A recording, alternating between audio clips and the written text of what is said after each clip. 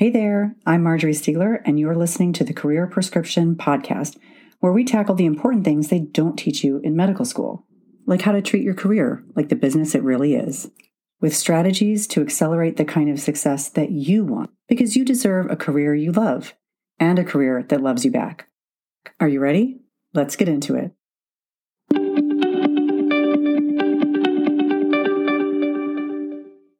Hey there, welcome back. I'm going to be continuing a series that's specific to the pharmaceutical, biotech, and medical device industry because I've been getting so many questions about what physicians actually do there, right? What does it mean to go and work in industry? And obviously it's important to know that so that you will know if that's the kind of career that you might enjoy and one for which you may be qualified, where you may be able to make a big difference to a huge number of patients and their treating physicians.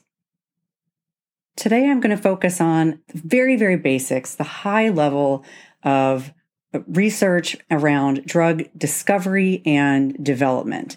So I'm going to give you just, again, a high level of the phases, but remember that the purpose of the podcast is about your career. So instead of describing each of the phases in detail, I'm going to be sort of high level and simplified in those phases, but point out areas in which physicians are often part of the process and can make a big difference.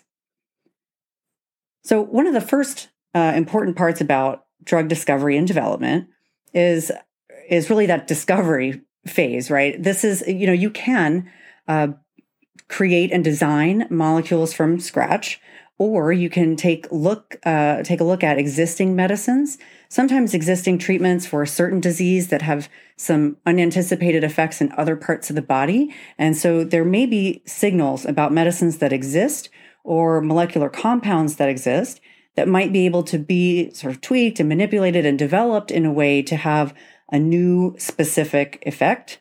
Or, of course, things can be engineered from scratch. So this is the biggest umbrella of discovery, and really thousands and thousands of compounds are considered in the discovery phase, but really only a tiny fraction look promising enough to move forward into development. So this is very much bench research. So physicians may be involved here, but likely they're also PhDs, pharmacists. These are folks who are really doing very deep bench research. So if a medicine looks promising for a specific medical problem, before testing a drug in any humans, there is a preclinical research phase. And in the preclinical research phase, this has to be conducted according to FDA requirements. And there are specific protocols and operating procedures for these types of preclinical studies, usually animal testing, and they have to be done to understood dosing and toxicity levels in order to know whether it is safe to be tested in people. There's FDA oversight even at this stage. So let me pause just really quickly and think of the various places. So physicians might be involved in that drug discovery and that bench type research. Physicians might be involved in the next phase, this preclinical phase of research, either in conducting the research itself or, more likely in designing it, right? And in understanding what kinds of things would be important, clinically meaningful outcomes. And also, there are physicians who work in the regulatory bodies. So physicians at the FDA would be evaluating whether or not they think these studies are worthwhile? Are they safe? Do they meet the standards? So these are places where physicians can work in the very sort of early preclinical research phases. And then you may have, again, a smaller fraction of those medicines or those potential medicines then move into clinical research, which is a lengthy process. And, preclinical research answers some pretty basic questions about the medicine and perhaps most particularly about how the medicine interacts with general mammalian physiology as well as safety. This is done to ensure that it's safe to study in humans, but then the study in humans has to progress in a responsible and stepwise fashion, first to understand, again, safety and the ideal dose, on how to give, what's the route of administration? Should it be intravenous? Should it be oral? And how it impacts the body. So that's usually the first type of a human clinical trial. And these are often pretty small studies. If they are successful, a small number of medicines will move on to the next phase. And phase 2 will enroll up to maybe several hundred people. So it's larger, but not huge. And it's with people who have the condition. So no longer healthy volunteers, but now it's people who have the condition that this is aimed to treat. And of course, the studies go on to continue to monitor the safety information and how it impacts the body and everything else. But another key purpose of this phase is to understand how it impacts the disease, so the efficacy and side effects. And then again, a small fraction of this group, if these medicines are shown to have good safety and good efficacy, then they will move into phase 3, which is your large clinical trials for thousands, perhaps, of volunteers who have the disease or the condition, and they're studied for a long period of time to really understand in much, much more depth the efficacy and safety over a long period of time in the treatment and in the course of the disease. Let me pause here again to say that in each of these different phases, physicians are involved not only in the design of the studies, but in evaluating the outcomes of the studies and whether or not they are meaningful. So, what is the threshold for a meaningful efficacy, right? What kind of benefit does a medicine need to confer in order for that to be clinically meaningful? And importantly, is that different from what's available today?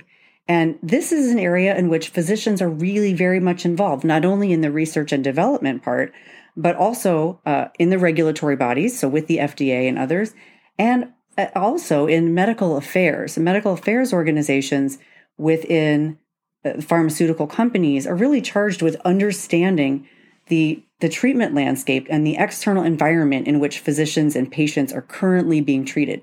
So they're bringing in that lens of, what is really missing today? What would physicians like to have that they don't have that would make them more effective? What would patients like? Obviously patients want to be healthy, patients want to be cured, but sometimes in given diseases, there are other things. They would like different routes of administration. They would like things that are more convenient, that they need to take less frequently, that don't have the same kind of side effects. So understanding what makes a difference, what matters to patients, both in terms of the design, the delivery, the side effects, and the efficacy, and then also understanding how that matters to physicians is really, really important here. One of the reasons that having physicians involved at this stage is so important is because the FDA has specific guidance about how studies need to be designed in order to standard that the FDA has for approval. And sometimes those endpoints, right, the things that the FDA wants to know about, don't exactly match up with what physicians care about or what patients care about. So when designing a study protocol, it's really, really important to be sure that sort of both of those spheres are answered, right? That the requirements for the FDA in order to determine efficacy and safety are met, and also that the things that the patients and the physicians care about are studied and can be reported. And sometimes those are one and the same, and sometimes they're quite different. So making sure that the study protocols and the study design really reflect what's needed for all of these various, I'll call them stakeholders, right? All of the different groups, most importantly, the patients, but in order to be able to give them to patients, it obviously has to be approved by the FDA. So you need physicians in all of these parts of the drug development process. And then, information seeking about the medicines continues after the medicine is approved. So the entire process of doing that clinical research in order to submit the what's called the NDA, a new drug application to the FDA for approval, takes a lot of people.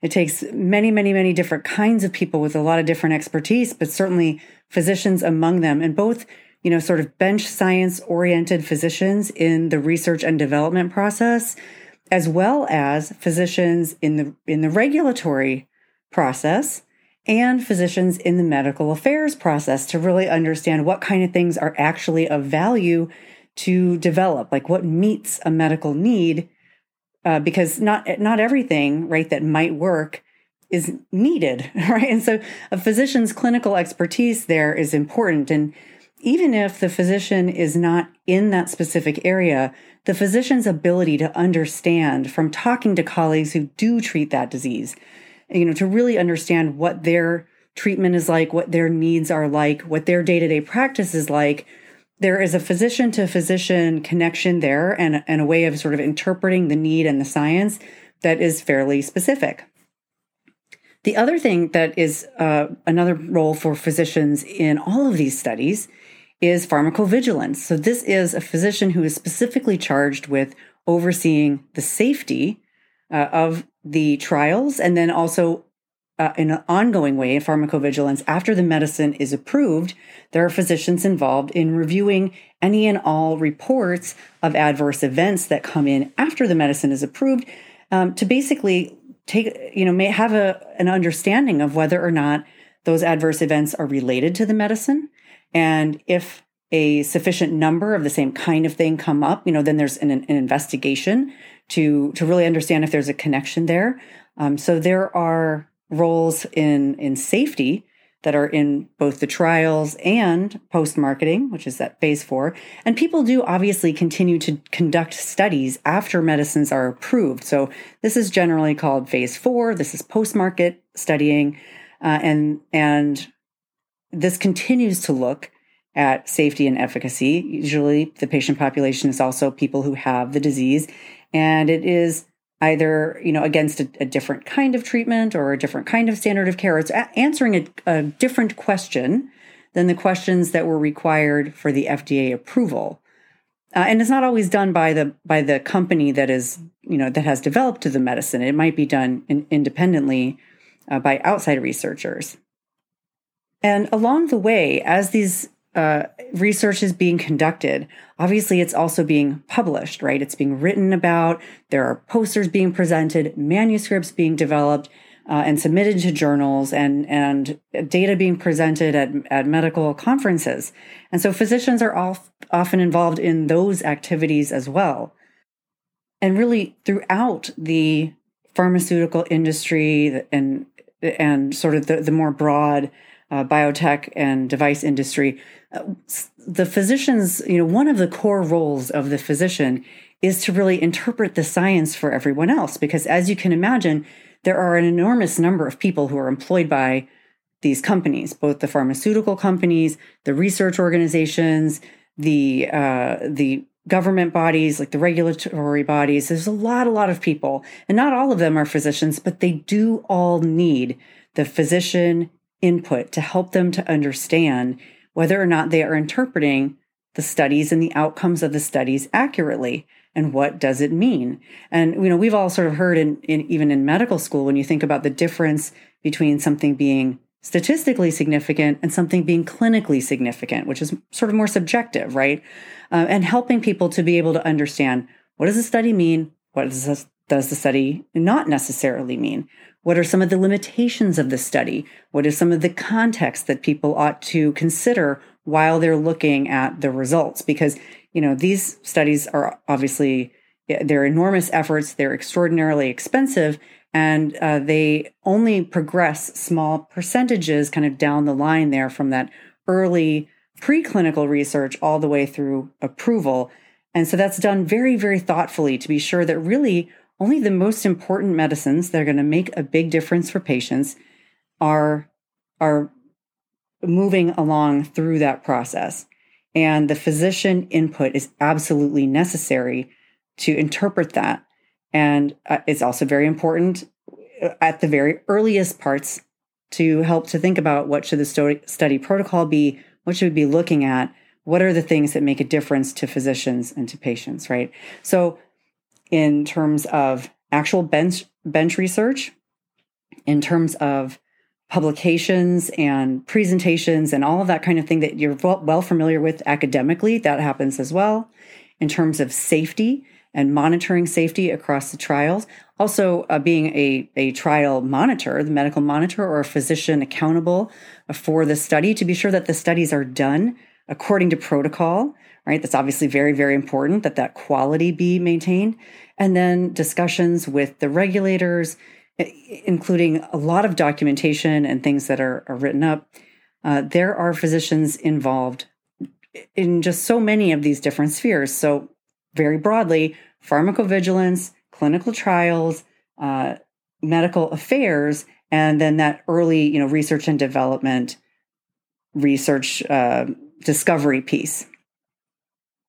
And so while this probably sounds extremely broad, that's because it is. And really, no physician holds all of these roles. They are kind of broken out into these little buckets where, a medical affairs physician is not involved in the design of the preclinical study protocol, most likely, right? Perhaps in a very small startup, that person gets to do things across the board. But as the companies get bigger and more established, you have different physicians in different parts of this process.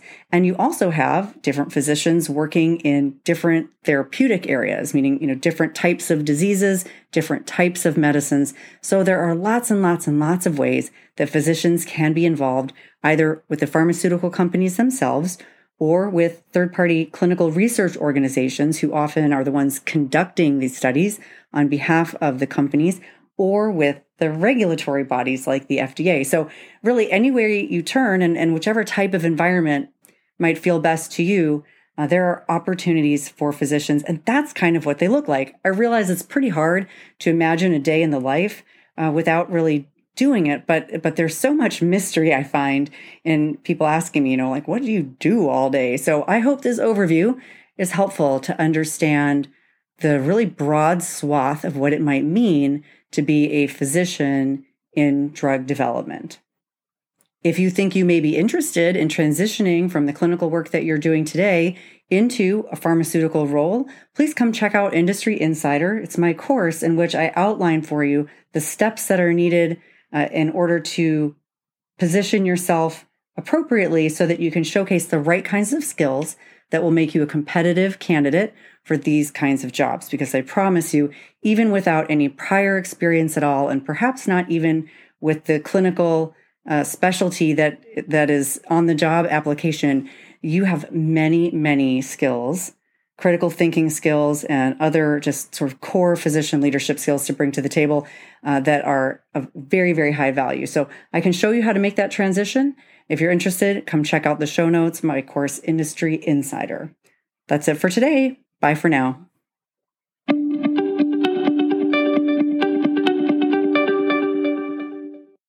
Before you go, please review, share, and subscribe to this podcast. Your support makes all the difference, and it truly helps this information reach someone who may really need it. Until next time, thanks for listening.